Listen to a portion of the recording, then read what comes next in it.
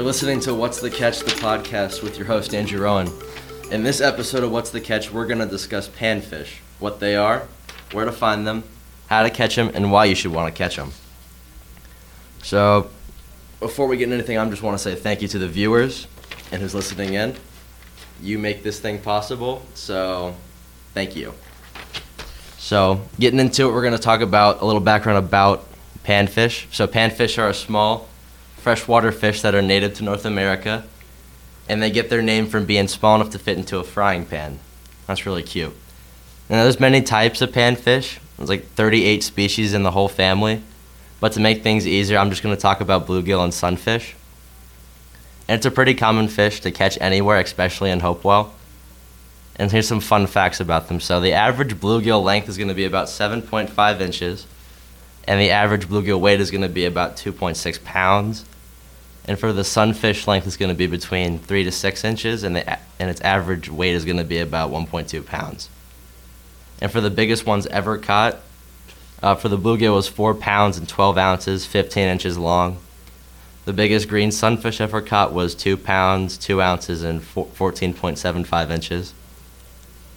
And I think the biggest one I ever caught was I put it on my hand, and I saw it went from the tail. I put it right where my wrist ends, and then it goes into my hand, and it covered my entire hand because I didn't have a ruler with me.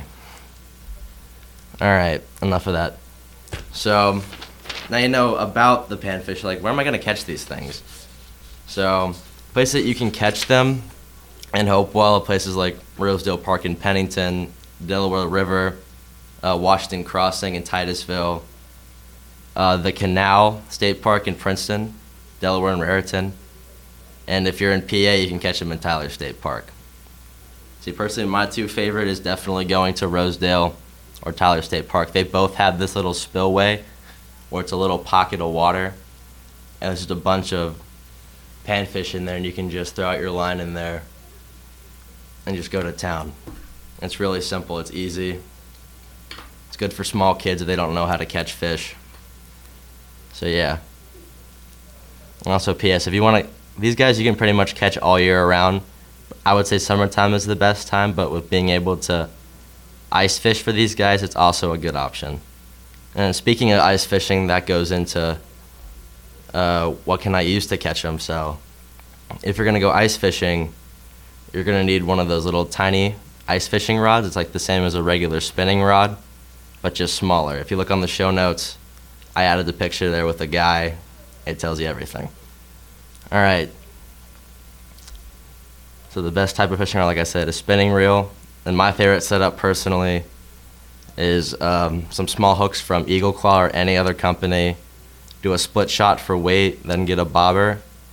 And then on that hook, you're going to put you could put bread, corn, worms, or bugs. All four of those work pretty well, but I would say bread is my favorite. And you just roll it up into a little ball. Just take a little loaf with you in your traveling case or whatever tackle box you're going to use, and that's going to make it really easy to go around and catch these guys. Like I said, on the show notes, I added a little picture for the setup so you guys get an idea of how to do it. And also talking about baits, we're going to talk about plastic baits. So like in the last episode, I talked about jigs and grub tails. You could just use that, like a plastic curly-tailed grub on a jig hook. That is a totally fine way to do it.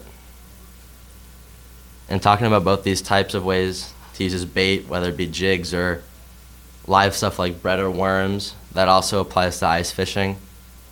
It's totally a plausible thing to do. And now you know all this junk about what they are, what I can use to catch them, where I can catch them. You're probably thinking to yourself, why would I? Why am I going to waste my time doing that? Well, I'm going to tell you why right now. So panfish are like a very easy thing to catch for little kids and beginners at fishing. And it's really just fun to sit near a pond and just catch them all day. You could really waste your whole time doing that.